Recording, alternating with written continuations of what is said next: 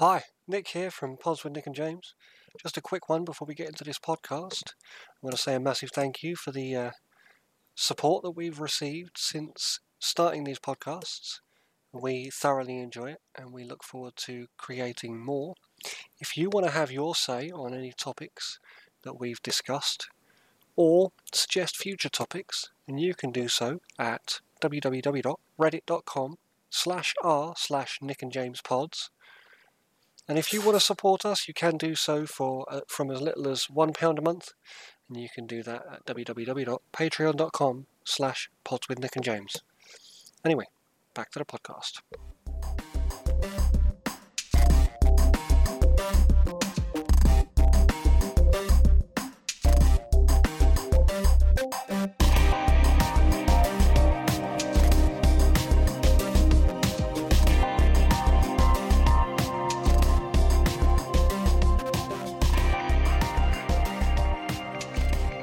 Welcome to Pods with Nick and James, a podcast where two blokes talk about some deeper subjects, which the sorts of conversations you'd have at a pub and wished you remembered more of the night after, the morning after. I know that's how I felt a lot about these things. So far, we've covered some interesting topics like ancient authority, and myself remembering that one of the first recorded kings in history was King Sargon. Still love that name. Not going to get over that anytime soon. Looking a little bit at political systems, and remembering that out of all of the political systems, oligarchy seemed to be quite possibly the worst next to tyranny. Along with the education system and how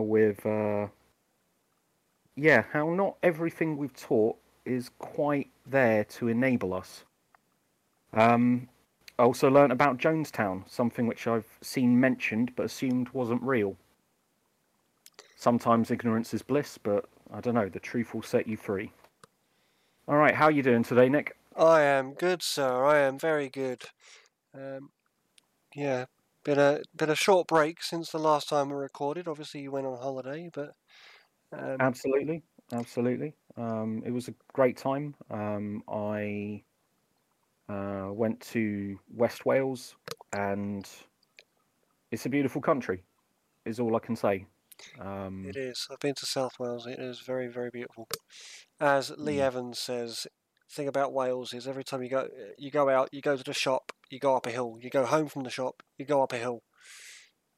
That's one thing I remember from Wales. That is absolutely true. Like, I also love how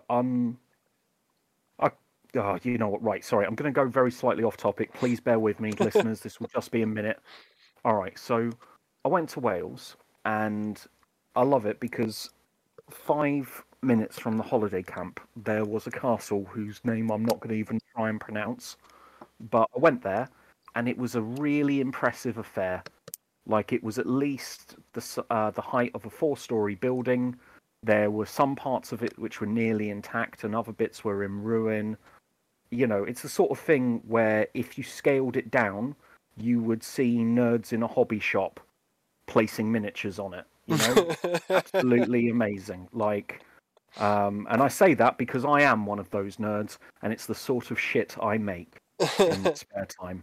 But it was just it was incredibly impressive, and what it had was a sign outside of it, a couple of safety rails, very few warning signs, but the safety rails were there, and it just seemed to be common sense. You know, you can climb all over the castle, you can go all over the castle, but there's no one here to check on you. Yeah. Tell you what, there's a place where I grew up, which it's called Hadley Castle, which is down in Essex, down near Southend, and it's not much of a castle. Like, it's a castle wall more than anything, in the upright of a roundel, but there's a sign as you walk in that says "Don't climb on the castle." But like, if you Kids are kids. do, like, there's no barriers to stop you from climbing the castle. And to be fair, I've climbed on top of one of the roundels, but Sense and Sensibility says you don't go too high, and you don't climb the big one. And I don't think many people do. I think it's just kind of implied, isn't it? Well, that's it. But like, I guess the thing that weirded me out was that you have this random castle at the end of a country road with nothing more than a house and an old person's home next to it. And then to contrast that with, I went to a wedding the other weekend, and there's a massive hill outside of Salisbury. And it turns out that, like, one of the largest castles in England at one point was there. And there's absolutely very little left of it. There's a cathedral that was constructed on top of the hill and then struck by lightning 5 days after its consecration. Which is just plain ironic. But anyway, there's that there, and it's just the foundations. And that's all that's there. And there's less of this castle up on this hill in Salisbury than there is this random one in Wales. And what really weirded me out was this massive man-made hill in Salisbury with less castle on it.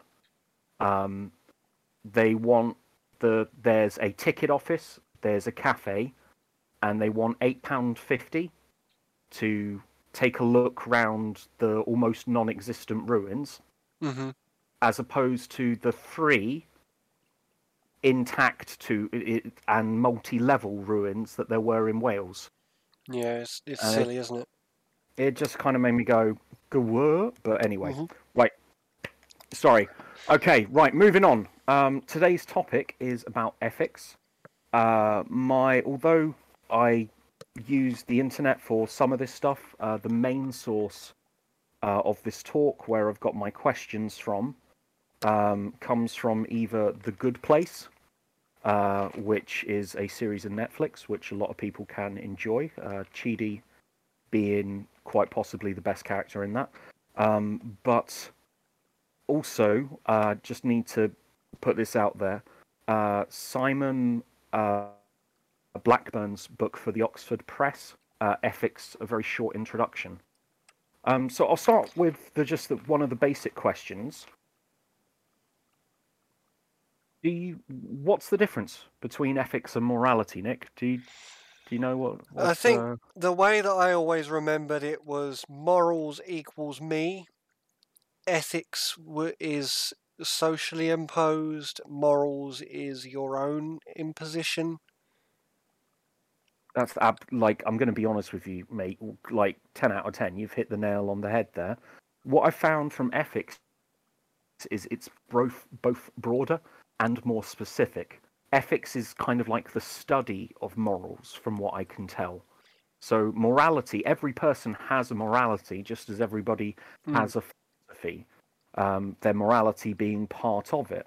But ethics seems to be the study of that morality, and if you like the judgment of that morality and the good and bad that morality produces. Yeah. It's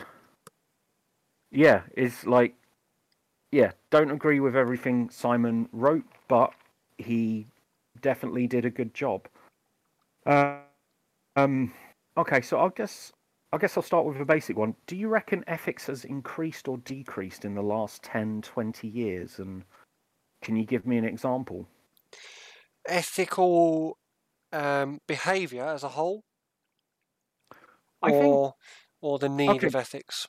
So, all right. So I guess Simon. All right. So Simon defines it as an ethical environment is a surrounding climate of ideas of how to live. It determines what we find acceptable or contemptible. Sorry, acceptable or unacceptable, admirable or contemptible. It determines our view of when things are going well or badly. It determines what we expect from ourselves and from others. It determines what can be forgiven and what cannot. In the eyes of some thinkers, it shapes our very identity. That's one definition he gave, but I was just wondering, from a personal view, do you think that the society in which we live has become more ethical in the last 10 or 20 years?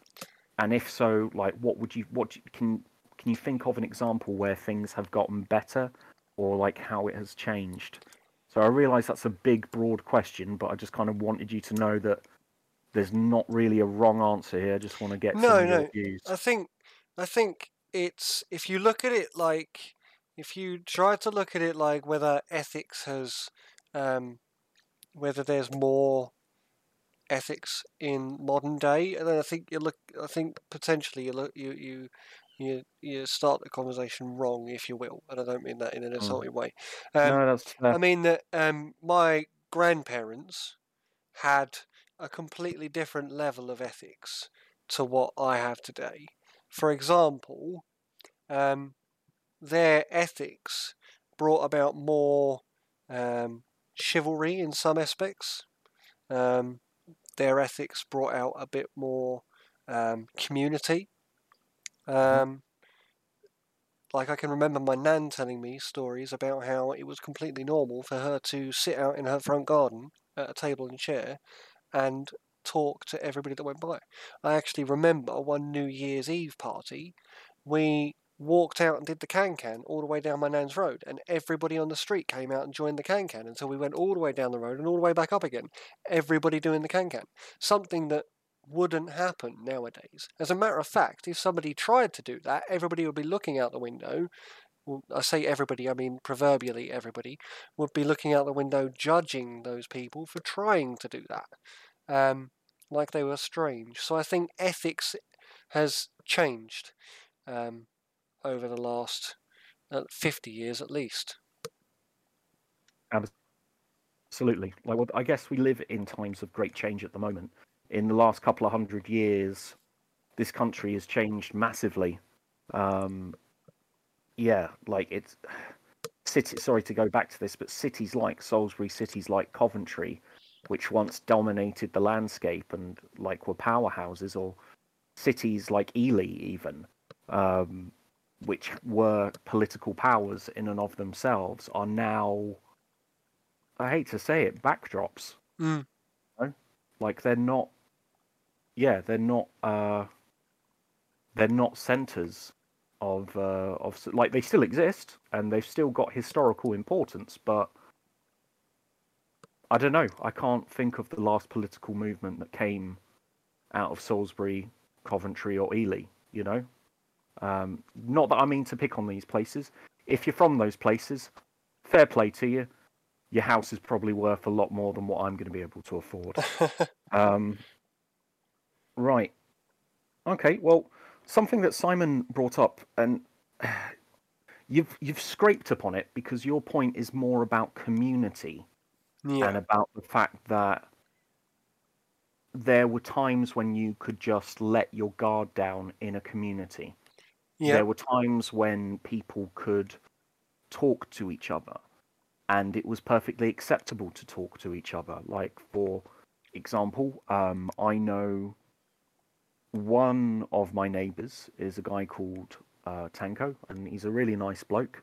But the only reason I speak to him is because he fixes up cars on the road and ends up using up a lot of parking spaces.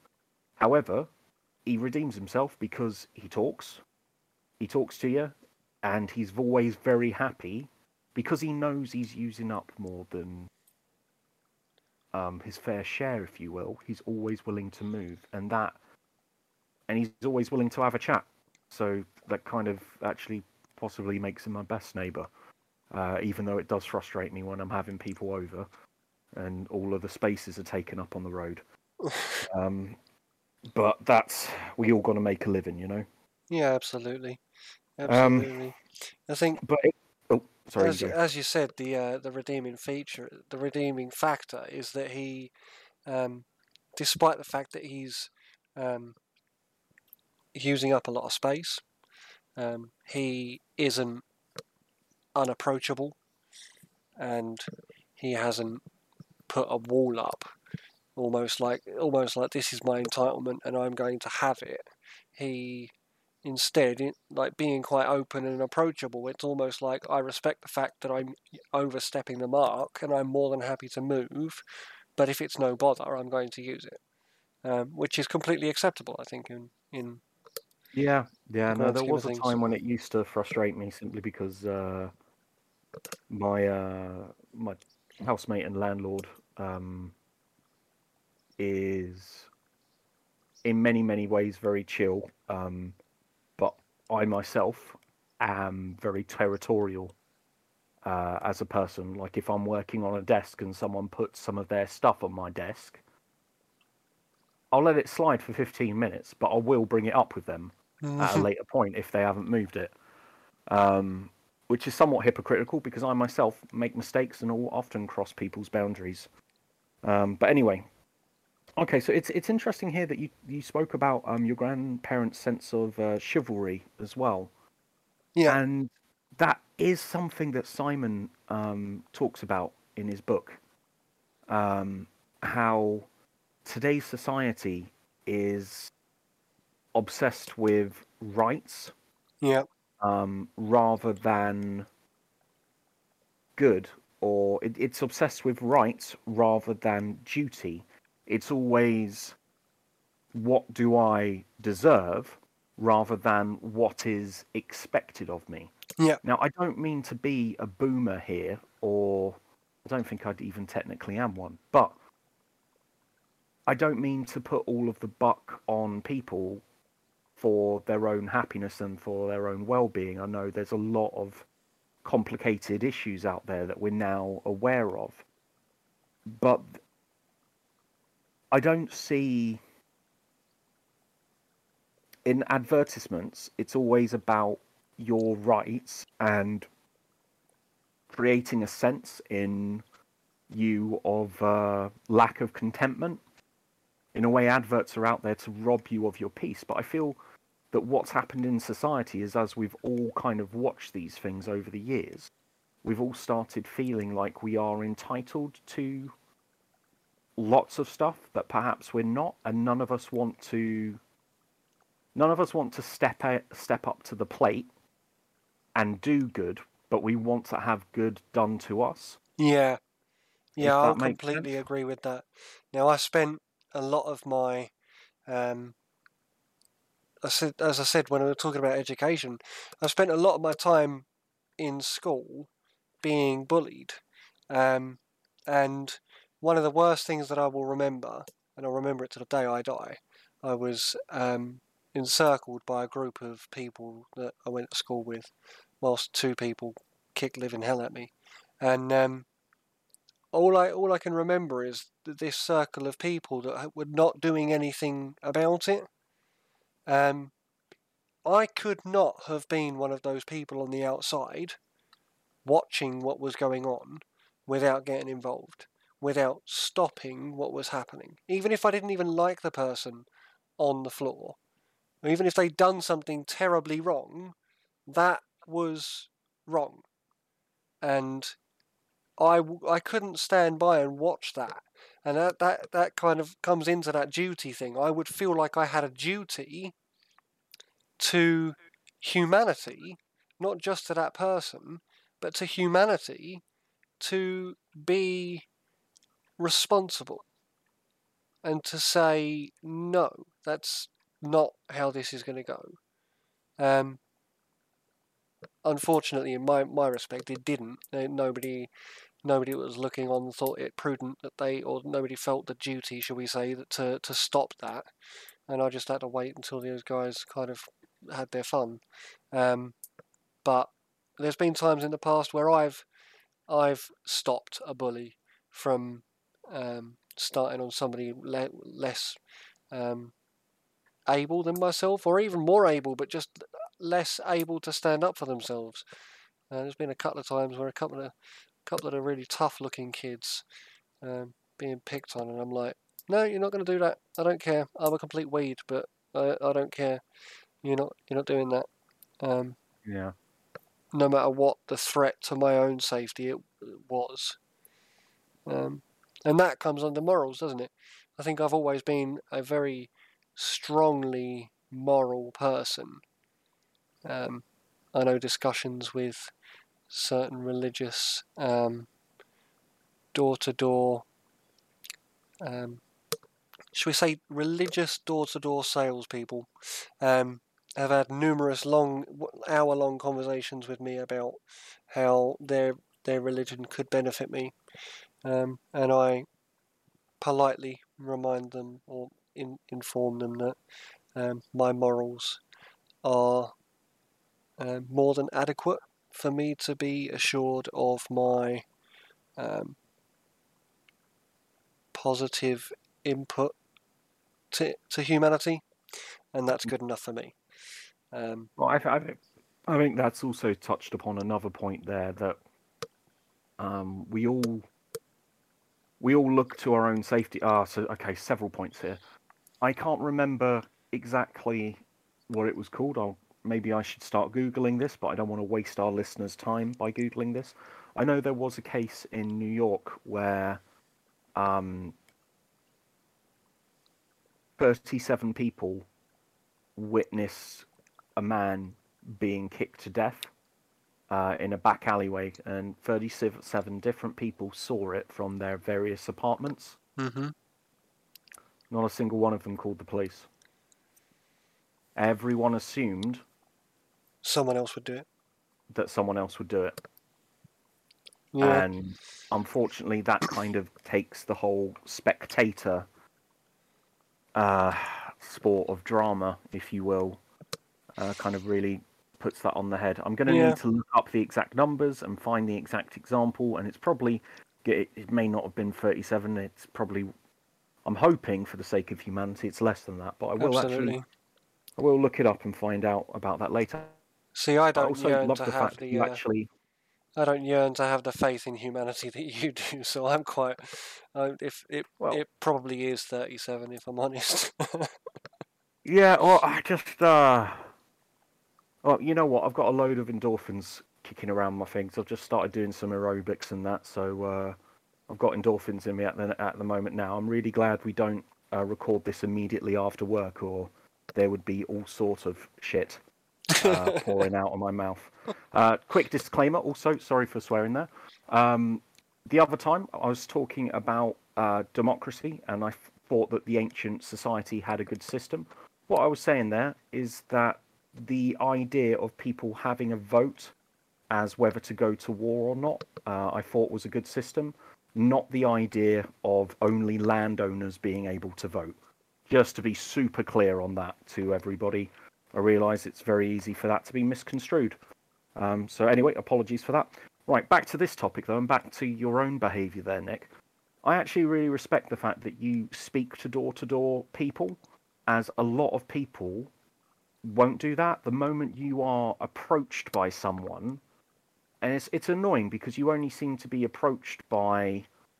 I myself have been scammed by loads of people who have approached me on the street, either selling me something, offering me something. I'm not even going to go into it. It does annoy me, though, the number of times that I've done that rather than just telling them to do one. Because they could be, each time you interact with a person, they could be genuine.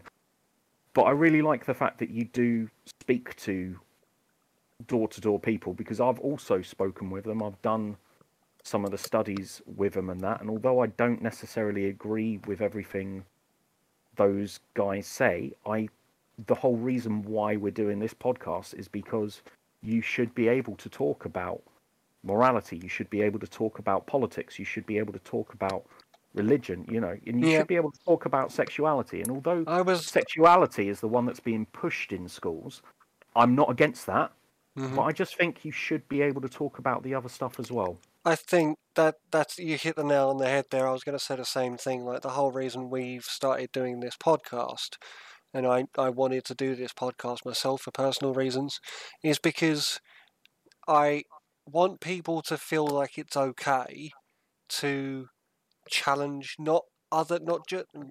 definitely not other people's perspectives, but definitely their own perspectives. I actively seek to challenge my own perspective by having these conversations with people, Jehovah's Witnesses, Mormons, whoever come to the door.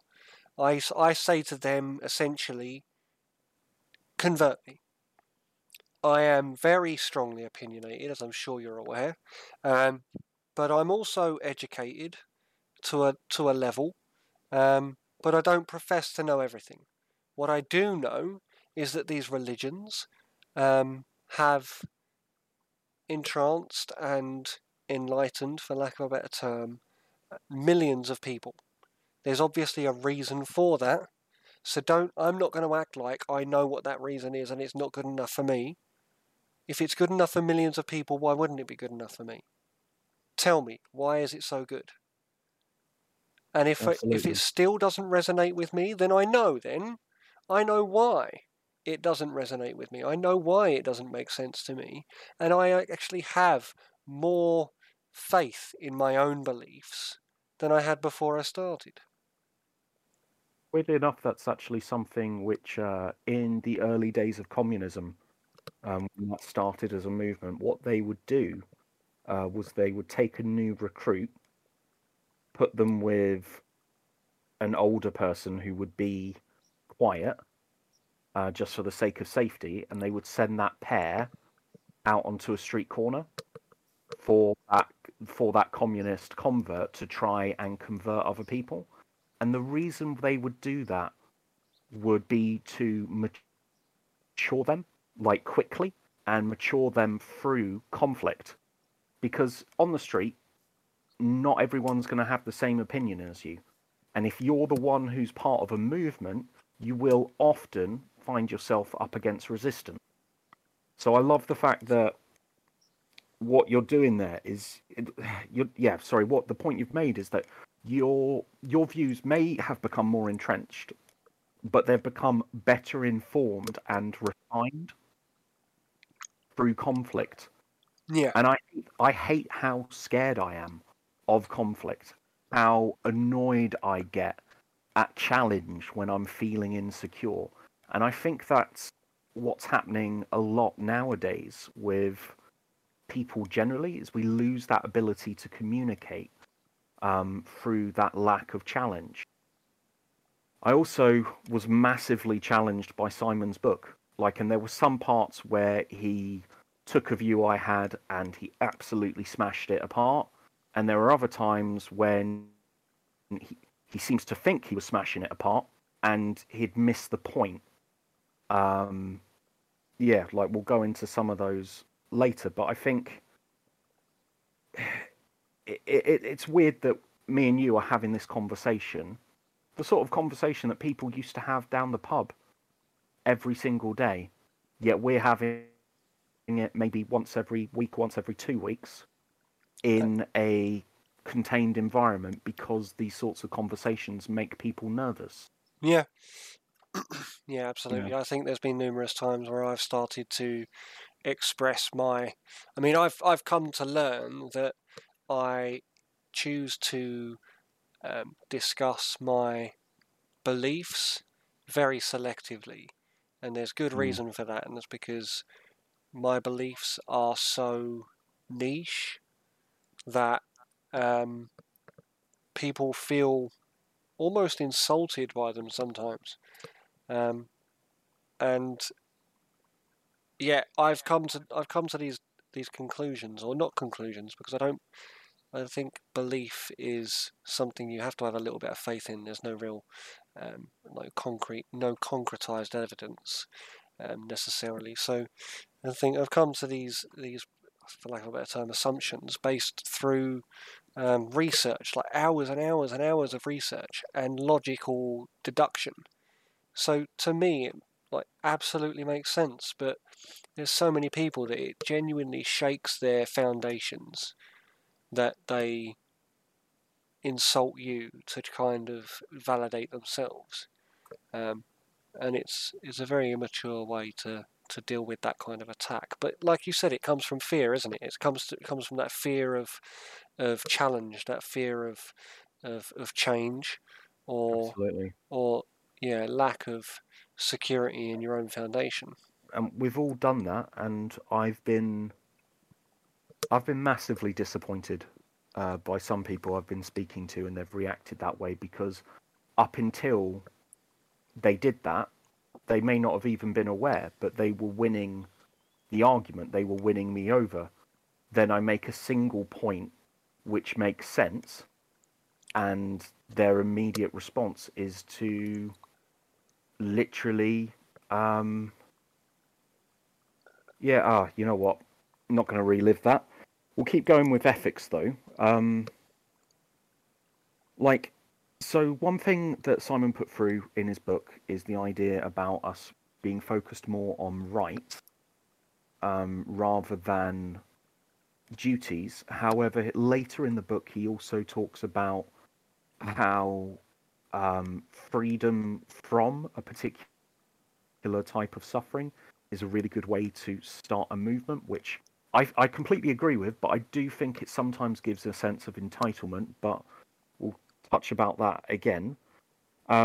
Some of the ways that I feel that society has made huge steps forwards, the tolerance of other sexualities other than just the traditional straight one has come forward like massively. I remember like in secondary school, gay jokes were normal. Like nowadays, just you just don't get people talking that kind of shit anymore. No, Um, no, but or at I least, I worked in elderly care homes for 14 years, mm, and you wouldn't believe how normal it is for. And I'm quoting here, I'm paraphrasing here, I'm using words that other people have used as example, but like the words blackie and stuff like that are completely normal to come up in conversation. And yet, for me, when the first time I heard somebody refer in that way to somebody I was working with, my jaw hit the floor and my heart sank. And I was like, wow, like this is the 21st century and people still think it's okay to use that terminology, man. Come on. But it's just absolutely. the time they came from, and that's no excuse against it. Please don't think that I'm excusing these people. Quite often, these people that I was looking after had dementia and didn't. They were regressing back to when that was okay. They weren't thinking that was okay to do now. They were genuinely back in the 1930s, and they were living it was okay. You know what I mean? So, but Well, it was that's it. That's it. And if you're surrounded by people who agree, or just if you're surrounded by people of that same generation, easily done. yeah. Yeah, I Easily mean, done. you learn what you live and you live what you learn. And some of the kids that I see um, in the playground when I pick up my kids from school, they some of the conversations that they are having are so adult. Some of the comments that are coming out of their mouth, some of the insults they're throwing are so adult that you know it's not their words.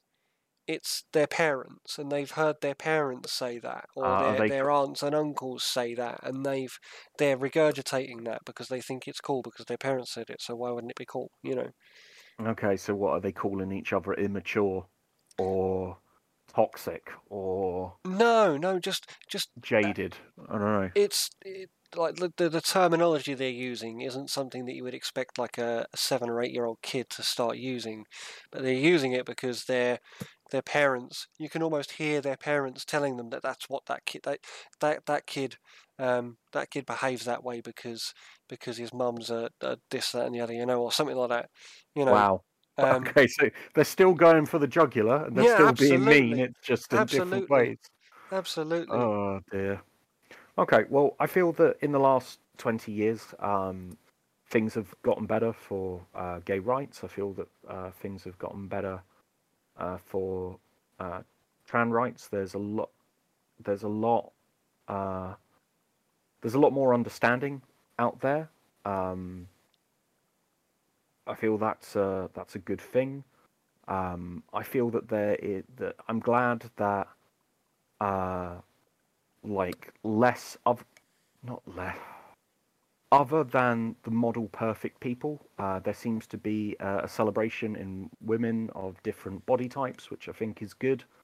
I think society has made a lot of progress in the last 20 years, but I will admit that there have been things that have lost, things like community, things like, I hate to say it, chivalry, things like just letting your guard down and joining in, um, because of security. People value their rights and people value their safety, and I feel to a point safety is somewhat of an illusion, so it's actually better to get involved. Like, I love things like live music events or Kayleys because a Kaylee is like a English barn dance, Okay. for our listeners who haven't done it. They don't happen all that often, but like, they're out there.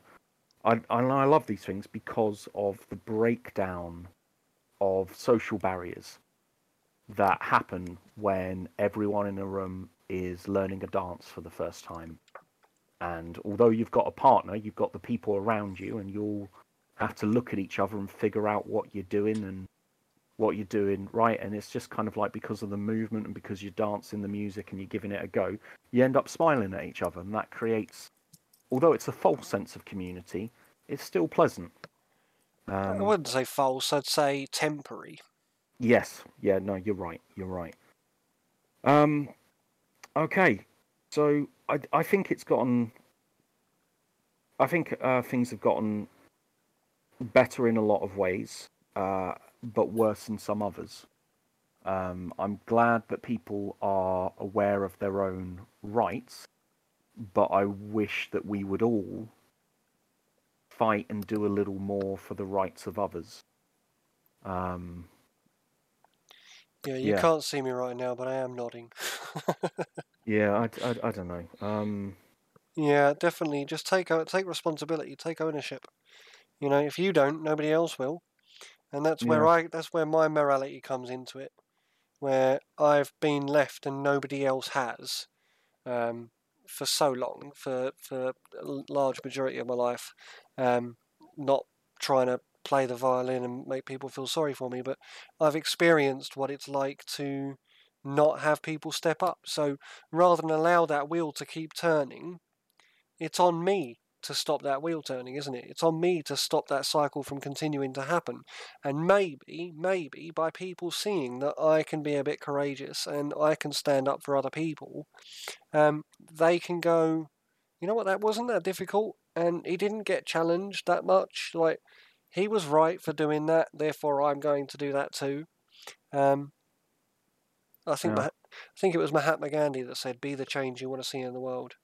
And there's never been a proverb that I've lived by more. Um, No, that's fantastic, and that's something we all aspire to. I'm glad that you're living it. I'm not sure I am at the moment, but I'm working on it. All right. Well, I'll cover a couple of things. Um, sorry, I keep on calling him Simon as if I know him. In the book, it covers 7 threats to ethics.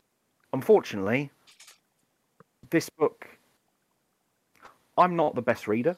I am dyslexic, so I listen to an audio book. So out of the 7, I can remember 5. So these are 5 threats to ethics. Although I'll admit, even the last 3 to me start to kind of meld into one another, because of my own lack of understanding in them. And I will admit, this book has both insulted and challenged me on a number of ways, but it's also made me aware of my ignorance. And I feel that I actually owe the author something there, because he has made me aware of this. So anyway, 5 threats to ethics in the modern world, in today's zeitgeist, if you will. The threat of the death of God. the threat of relativism, the threat of egoism, the threat of evolutionary biological understanding, and the threat of determinism. So I'll cover some of those. He was covering the threat of the death of God, as in the move away from religion in today's Western society. Morals, objectivity used to, in some part, in many thinking cultures, rely on theism as a way of providing object value to these subjective ideas. He covers this quite well, although I will admit he was obviously raised in a Christian household and fell away from it because he just shits over my own religion and the thing I love quite a lot, and does it quite well in some parts and not so well in others. But what he basically comes to say is that not religion, even without religion, morality and ethics still have a place because human beings are ethical and moral agents, regardless of where they are, even more so in communities. So wherever you go, every culture will have different ethics, but every single culture will have ethics simply because it's a byproduct of human nature, and that in itself, in his mind, is enough. In my mind, it's not enough, but I will admit at least he sees some substance in it, But then again, it's very difficult to be an ethical professor if you don't believe in ethics. What do you believe, Nick? I think you're both bang on the money. I think the reason why you felt challenged by that is because it's almost an ambivalent topic, isn't it? It's almost an ambivalent opinion where I can personally see both sides of the argument. I can see that religion, even though I'm not personally religious, I think that the basis of each of the core beliefs, each of the core religions, has value, has a lot of value, and has strong principles which enable for a rich society. And if you step outside of that and you expect community to develop into its own rich, pro-humanistic ethics, like, you've got to also gauge for selfishness and those natural animalistic traits that humans have. Religion quite firmly gives us rules, regulations that are taught time and time again, whereas outside of religion, there's no stone tablet with 10 commandments written on it to tell you that this is how things are supposed to be, or to give you the guidelines in which a good life is lived. So you base that on what you see around you, and you run the risk of getting blurred lines, and you run the risk of your ethics being manipulated or warped over time. One thing that I think humans are all very guilty of as a whole is allowing community to lead the way and not challenging it when something's wrong. I think back to the conversation I had earlier about, like, the entire group of kids that were stood around me. Not one of those wanted to stop that. Yet all of them would have known it was wrong. But because there was a sense of community and them watching what was going on, they all thought it was fine. They thought he thinks it's fine, so I think it's fine. And unless anybody's going to challenge that, I'm not going to change that, because I don't want to be the one to change that. And that's I think the two kids beating on you, were they fearsome opponents, or were they just they were some of the biggest regular bullies in kids? the school, but that was quite frequently the case back then.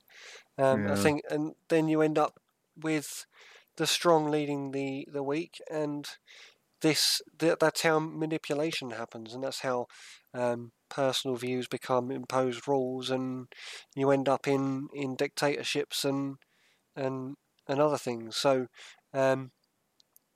yeah, I think religion gives a good structure to ethics, a good basic. For example, the Ten Commandments are a very good, strong base for ethical behaviour.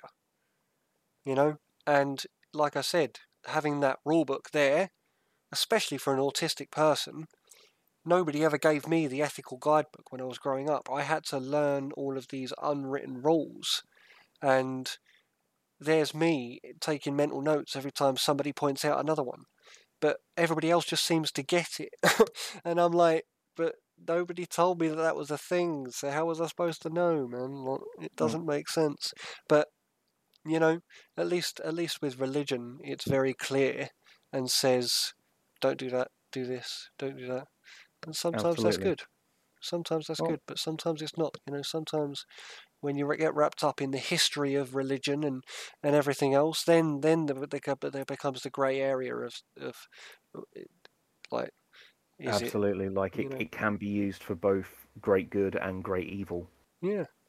Like what I find interesting is that Simon's view was very much that the death of God isn't just it's not only not a hindrance to ethics, but it is a requirement that we move away from that. And I guess that was one of the key things that I disagreed with him on. But I can understand, because a number of the points that he made were valid. Like, the Bible does include rules for how you should treat a household slave, where slavery is now known to be detestable and wrong. It does include a number, everybody, if you're listening to this, go out and buy Ethics, A Very Short Introduction by Simon Blackburn. It's, you know what, you might not agree with it, but if you're anything like me, you will learn something. Yeah, just to be clear, I don't have a book deal. It's just generally that it's inspired Use me. code. Right. Yeah. Okay, so yeah, I disagreed with him. He also pointed out a load of problems with Jesus. Like, one of his things that he had a go at him over was Jesus is made out as meek and mild, and he was at times, but there were a load of times when he wasn't. But it's the perception that religious people say that he's meek and mild is the falsehood, not the fact that he was. Like, he was harsh with the people he needed to be harsh with. He was, yeah. As I understand it, and once again, not religious, but as I understand it, he was exactly what he needed to be for whatever situation he was in. Well, that's it. Like, he, if somebody was a puffed up arsehole, he spoke to them like a puffed up arsehole. Yeah. I'm not going to pretend to understand the cultural dynamics between Jew and Gentile 2,000 years ago, but there was a massive cultural divide, and there were times when his interactions with Gentiles weren't great by modern day standards. I did really struggle with the one where Simon says that Jesus obviously didn't care about property rights because of the story that I think it's in 2 of the Gospels, so it's repeated. The more something's repeated in the Bible in different places, the more kind of credible it's seen as going, just as news from multiple sources, as it's as the Bible's made up of 52 books. Sorry, I'm not going to talk all about this all, don't worry.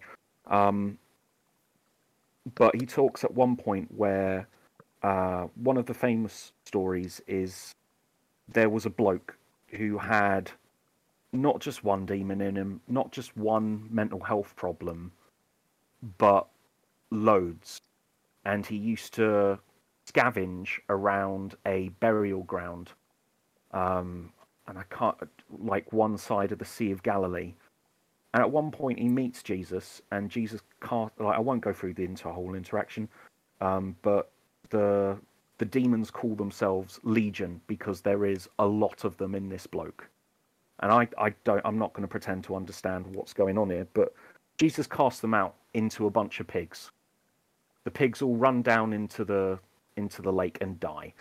Now, I realise it sounds like a load of bollocks, and although I believe it happened, I don't necessarily have proof, and I don't have, like, the farmers market records from 2,000 years ago. But Simon was saying because Jesus did that, he didn't care about property rights of the people who owned the pigs. And I'm like, you've missed the point. The point is that God cares about that one individual complete waster of a man than he does about the additional welfare of a load of rich folk. Like, and even now, I'm saying the story wrong. And if I get struck by lightning later tonight, you'll know why. But still, it's just like, yeah, Simon took that out of context, and I just felt that was badly researched compared with But there's a the chance. sheer quality. There's a chance that this Simon is basing it on his own experience, and maybe He may very well have had a negative he- experience. I certainly did, like, growing up. maybe he comes from a wealthy background, and actually wealth looks after wealth. So what he would see out of his own experience there is that was damage to property, and that in itself is a crime. So why, like, if Yeah. you know, whereas my own morals coming from no money, like, I look exactly at the humanity of the situation where God banished the demons out of the being, out of the human, to give him a better chance at being Being a normal bloke. being a normal human, Yeah. But it swings and roundabouts. It's what as we said earlier, Absolutely. it's what you live and what you learn, isn't it? So Absolutely. Right. Well, we're nearly out of time, but I've actually only. I can't believe this. I've actually done a better job than I thought I'd done. I've got loads of stuff still here to cover. We won't what you mean come is back to this, but I what you will mean actually. is we managed to talk the ears off of the topics that you'd researched. Yeah. Yeah. Well, I've got, like, a load of other. Okay, so we'll move on from the threat of the death of God. Yep. And the next one is the threat of relativism to the idea of ethics being worthwhile and valuable. One of the main things that is covered here is when, well, that's just your opinion. How often have you had that said to you? Like, I know it's thrown around in media a fair amount of times. It's seen as a polite refusal. I find it's thrown at me when I prove my point beyond point of argument, and they don't have a counter argument, so then they make out that it's my opinion. Yes, because that's the only way to undermine your victory, is to say that the victory doesn't matter. Yeah, exactly. So I quite often, I will research a topic that I'm quite that I believe in quite firmly, to the point where I back it up with quite a lot of fact, and I'm very careful about what I say, so that I am clear in what is hypothetical and logical deduction, and what is based on factual research. Yeah. So when I am arguing the point with someone, and I manage to get my point across, because it is so strongly backed up. If I do actually argue, bear in mind I don't argue, so if I do end up arguing, it's because I firmly believe in what I'm saying and I firmly know what I'm talking about. So I give everything over, and then they go, oh crap, I've got nothing to come back with. So, well, you're entitled to that because that's your opinion. No, I am entitled to that because it's not just opinion, that is fact. And if it wasn't fact, I wouldn't have wasted half of my day trying to prove to you that that was fact. If it was my opinion, I would have kept Yeah. it to myself. Or they'll call you insecure or petty for Yeah. putting the effort in to engage them in conversation. Like, and this is the annoying thing. Like, although everyone likes to be right, no one likes to be wrong. That's why I struggled reading this book, because there are several points in which I'm wrong. This is why I struggle with arguments, as I'm bad at putting my points across and I get muddled in my speech. But when I'm defeated, I'm now, having read this, I'm definitely going to try and be far more positive about the situation than, well, that's just your opinion. Like, well, that's just your opinion. It doesn't give the person, it's not providing an answer, it's not providing an opportunity to continue discussing or to even change the subject of conversation. It's not an admission of being wrong. It's just literally saying that everything that we've talked about doesn't matter because it's all subjective. And if you're going to look at things like ethics, you can't just say that's just your opinion, because then what you're basically saying is the entire conversation is a waste of time. And this is a point I did really agree with Simon about. It's not, well, that's just your opinion, it's a terrible phrase, and it's something, yeah, it's something which people will say to stuff they disagree with as a way of allowing themselves to continue believing what they believe unchallenged. You know? Yeah. Like, I don't know how you feel, but sometimes I actually use the phrase in the return sense. So instead of saying, "Oh, that's just your opinion," in order to save somebody the need to argue with me, which is never going to go well, I quite often say, "But it's okay because that's just my opinion," and then leave it there and walk away. Because bugger. Mic, you use it as a mic drop. exactly that. So Sorry, mate. what I've learned over the years is quite often people will go to say it as a means to get out of an argument. But if you take that away from them, they kind of sit there going, "Oh, yeah."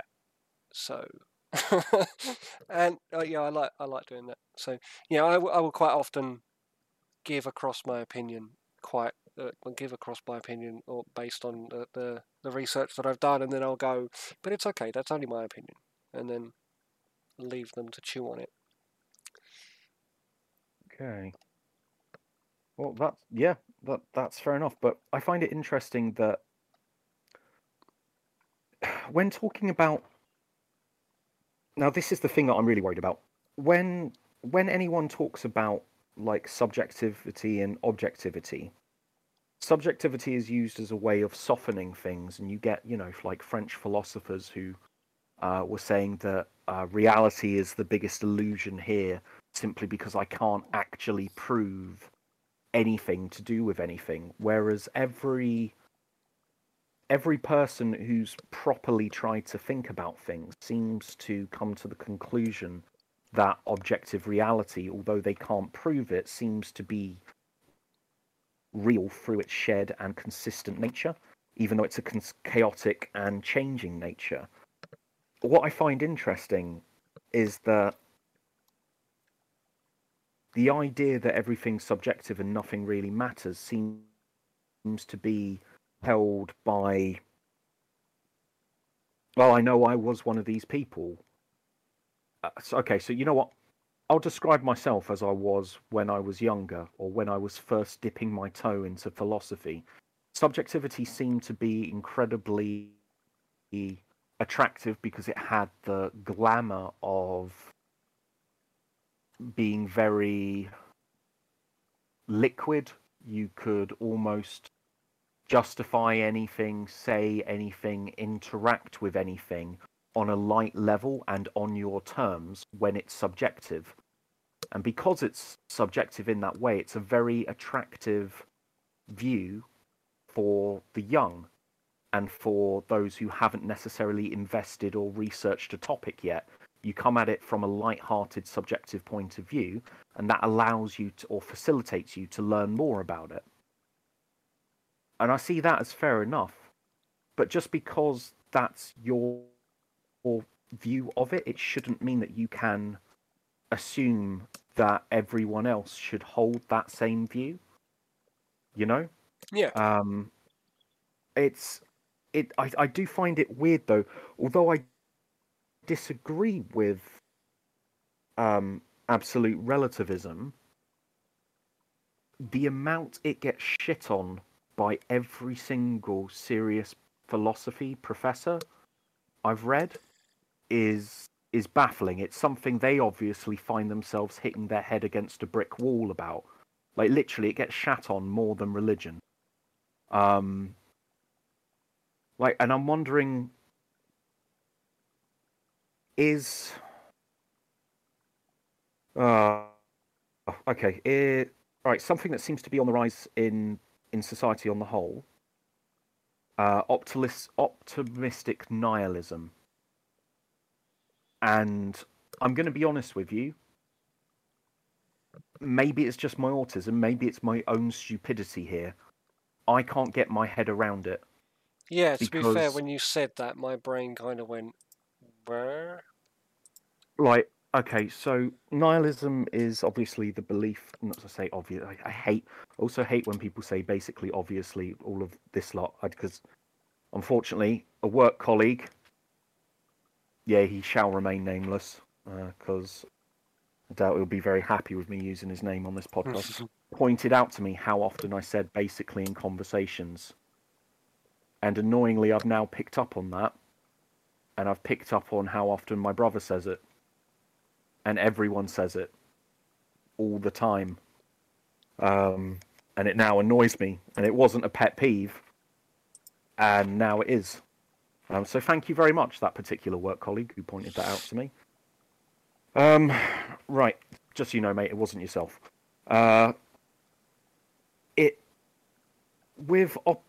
With optimistic nihilism, I can understand it's incredibly freeing, but it's only incredibly freeing when you have food on the table, reliable systems of support and governance, and a long and happy life ahead of you. Optimistic nihilism simply gives you freedom in that context, and I can see it working for a lot of young people. I can't see it working for anyone else, though.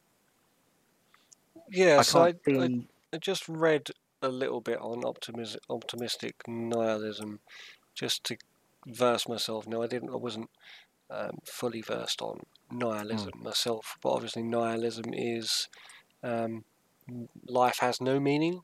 Is that right? Yeah. Yeah. Yeah. Well, it's not just that life has no meaning, it's that everything has no meaning. Like you can be an atheist but not a nihilist if you still believe that certain things are important. Nihilism seems to be the complete shutdown. Almost depression of all thought. Yeah. Yeah. Okay. And this is the weird thing, because you've got a lot of smart kids who are now going for this. Yeah, so optimistic nihilism is like nothing has any meaning, so nothing has any meaning other than what you give it. And so therefore it's like seen as this ultimate freedom. Mm. But if nothing has any meaning, then it means that when people hurt you or when you've hurt them, it no longer matters. And although it's good not to dwell too much on the past and not to beat yourself too much up, there are times when you should attempt to make amends.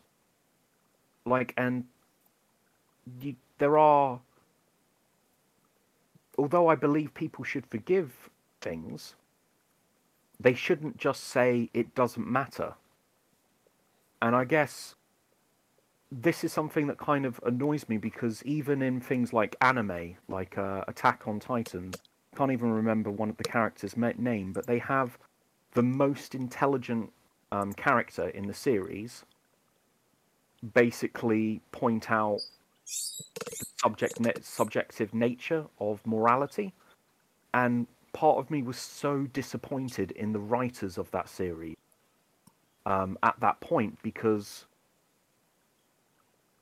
because the character was so intelligent and had done so much, it was disappointing to see them, even as a teenager, holding the viewpoint of a student who was only a couple of years older than them. Like, I would have assumed their raw substance would have given them a greater insight than to simply pander to the masses. Yeah. But anyway, that's right. Sorry, I've gone off on one. Again, apologies. Okay, so yeah, subjectivity and relativism, and then finally nihilism. All of those things kind of, they all take a stab at ethics, but I don't feel they defeat it. And that might just be because of my own immature moral, emotional thinking, but that's just myself. All right, what we've got here, what we've got next is the threat of egoism. I'm going to just group these all together, even though they are separate. The threat of egoism, evolutionary doctrine, and determinism. Egoism being that everybody does everything out of self-interest all the time. I would argue that even if somebody does something kind to make themselves feel better, it makes it not altruistic, but it doesn't mean that it's not kind. It undermines it, but it doesn't destroy it. Like, what do you think? No, I agree. Okay. When it comes to the evolutionary principles, again, Simon takes a massive stab. I didn't see this coming. He takes a massive stab at Dawkins, and points out that even if we are, the way that he put it was really good, and I wish I had have written this down. He was looking at like different ethical kind of papers and stuff, and one of them was explaining about motherly love. And it was saying that motherly love exists.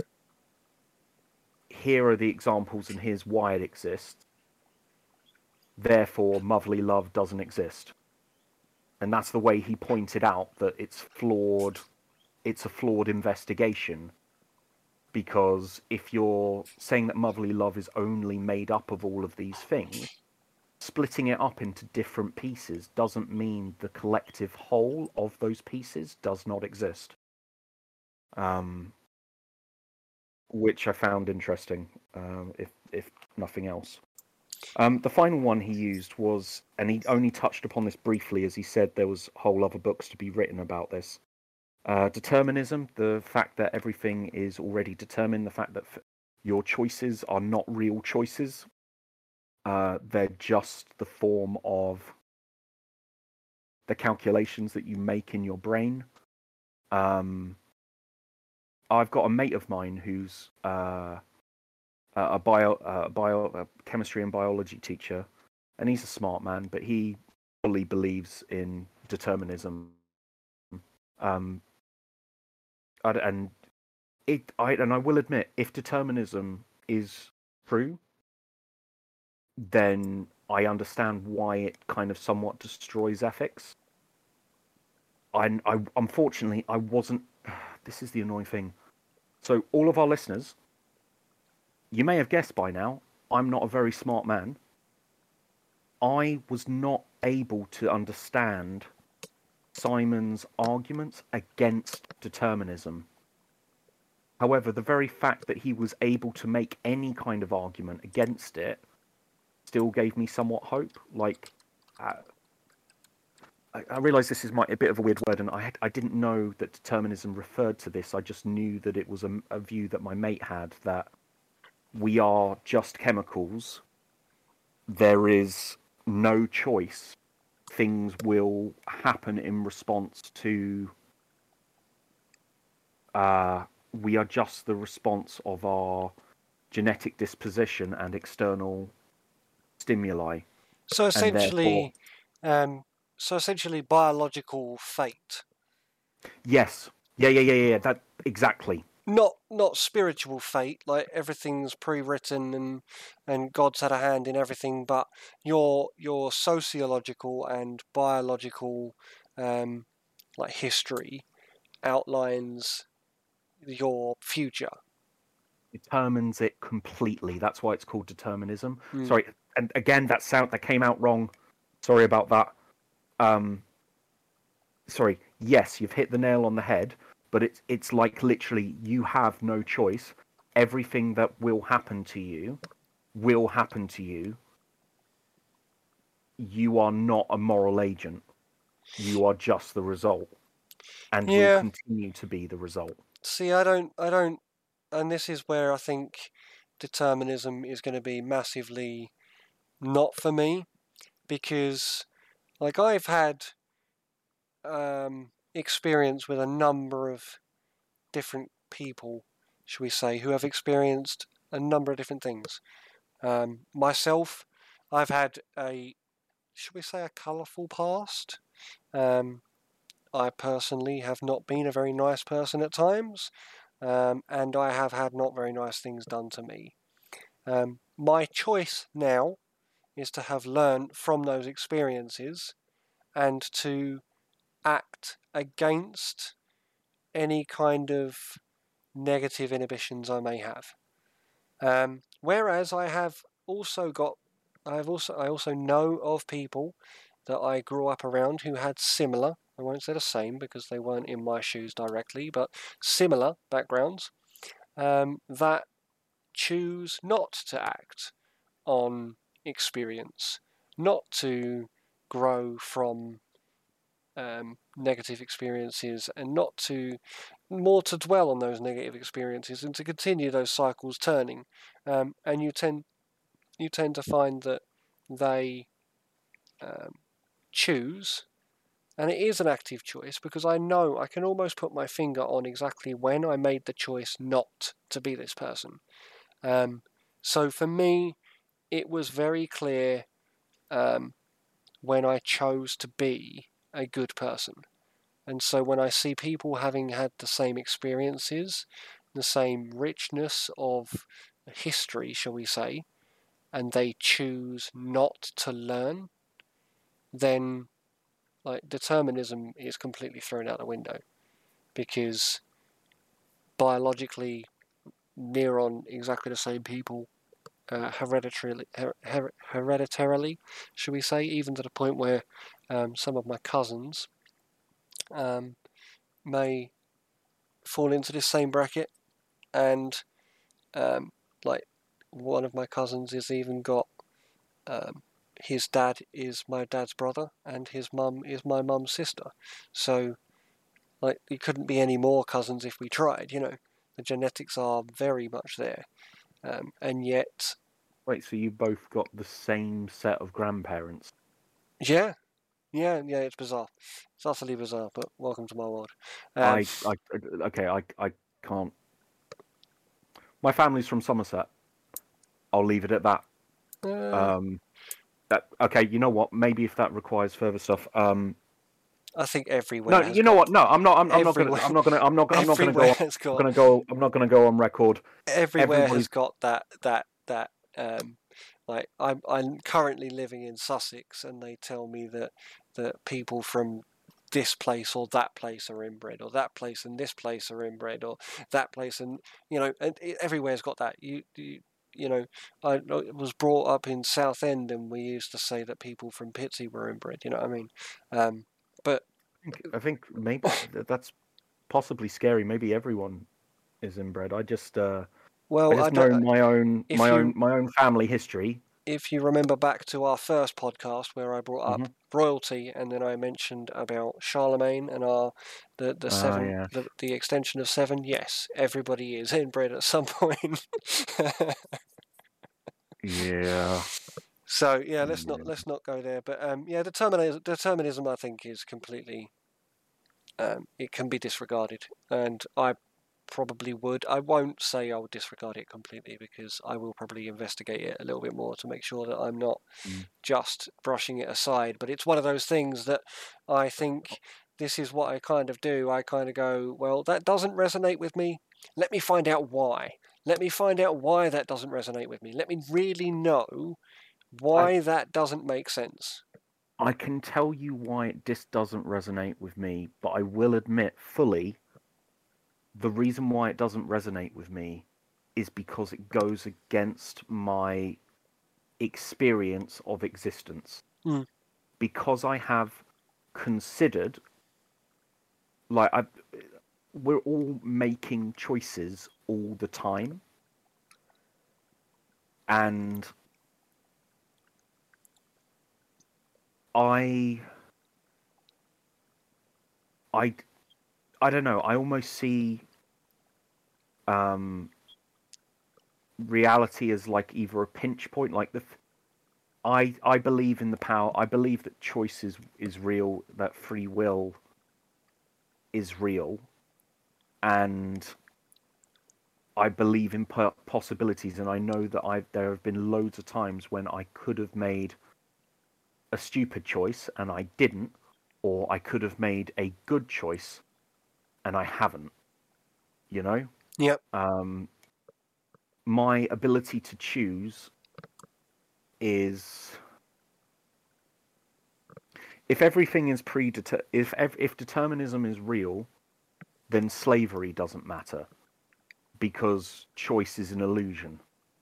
You know? And I feel that no choice, it's just not.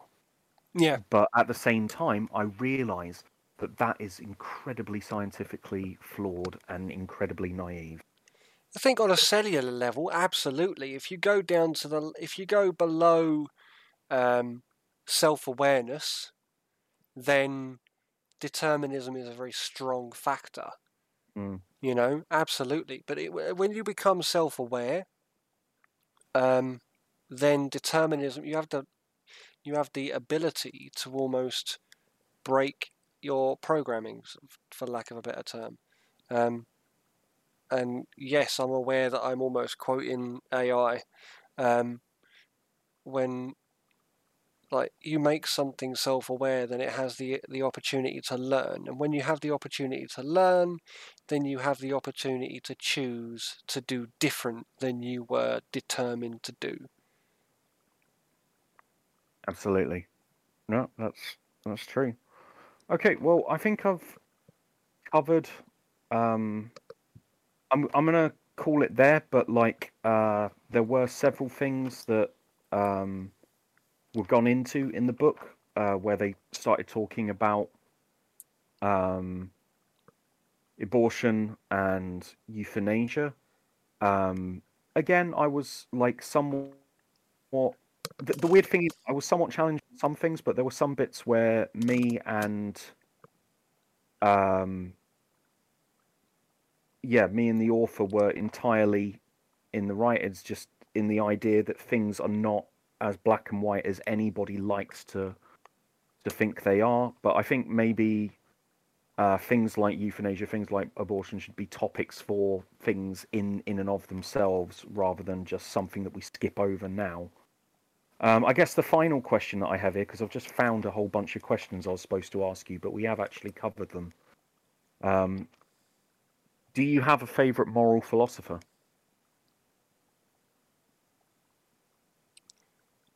No, I think I have favourite proverbs, and I've already said my favourite, which is "Be the change you want to be in the world," and that was Mahatma Gandhi. But I am a man of many proverbs, and I think a lot of my rule book, should we say, is these proverbs that I've heard or I've come up with my own way over the years. And you can ask any one of the people that have spent a lot of time with me. Quite often I will annoyingly come out with a random metaphor or make like that will explain a situation almost perfectly. And that's fair enough.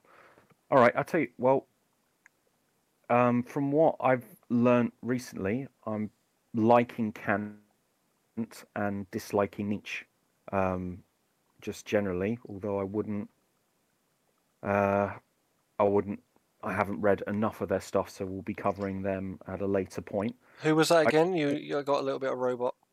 Okay, no worries. So I enjoyed Kant, Immanuel Kant, and the annoying thing is, Albert Einstein was massively inspired by Friedrich Nietzsche. But a lot of Nietzsche's philosophy seems to be incredibly reductive. But maybe that's just trying to use science within psychology as it was still in its infantile state. And I do love the quote from Friedrich Nietzsche. Nationalism is an infantile disease, as it really kind of sums up the stupidity of war over lines drawn on a map, or authority for, if a leader truly values their people, then they will think twice before going to war rather than just, can I get away with this? Can it be But anyway, sorry, that's another thing. I tell you what, Neil. Sorry, I tell you what, Nick. Sorry. Yeah. It's Sorry, fine. brain fuzz. Yeah. Right. One of my favourite proverbs is taken from the Bible, but I learned even during this that it wasn't originally spoken there. I love the golden rule of ethics, and that is, do unto others as they would do to you. I love it. It's one of my favourite quotes from the Bible because it's then followed by, because in this is summed up the law and the prophets. See, I would probably change that a little bit based on personal experience to do unto others as you would have done unto yourself. Okay, yeah. Well, I've probably said it wrong. That's my favourite moral quote, although I do have several others. Since you've said that you have a whole system of proverbs, which one would you say is your favourite? Oh God, give me a scenario. Like, there's... Okay, so they are applied to individual scenarios. Absolutely, all right, absolutely. Which one do you think is the most important overarching proverb or thought? Or are they all practical in nature? I think they're all practical. So I will quite often come up with proverbs, because proverbs are my way of understanding each individual scenario. Because although every scenario in itself is unique, and being autistic, it becomes very difficult to try to look at each individual scenario and understand it entirely. If I make it into something that I know, then I understand it better. So, no, that's fair. Yeah, I'm trying to think of an example, but like I said, without having the scenario there, then it becomes difficult for me to think up something. Well, that's fair enough. All right, listeners. Well, I'm going to call it a day there. If you have gotten through all of this, thank you once again for your time. I can't pay you back. On that, I wish you good night. Thanks very much for listening, guys. Take care.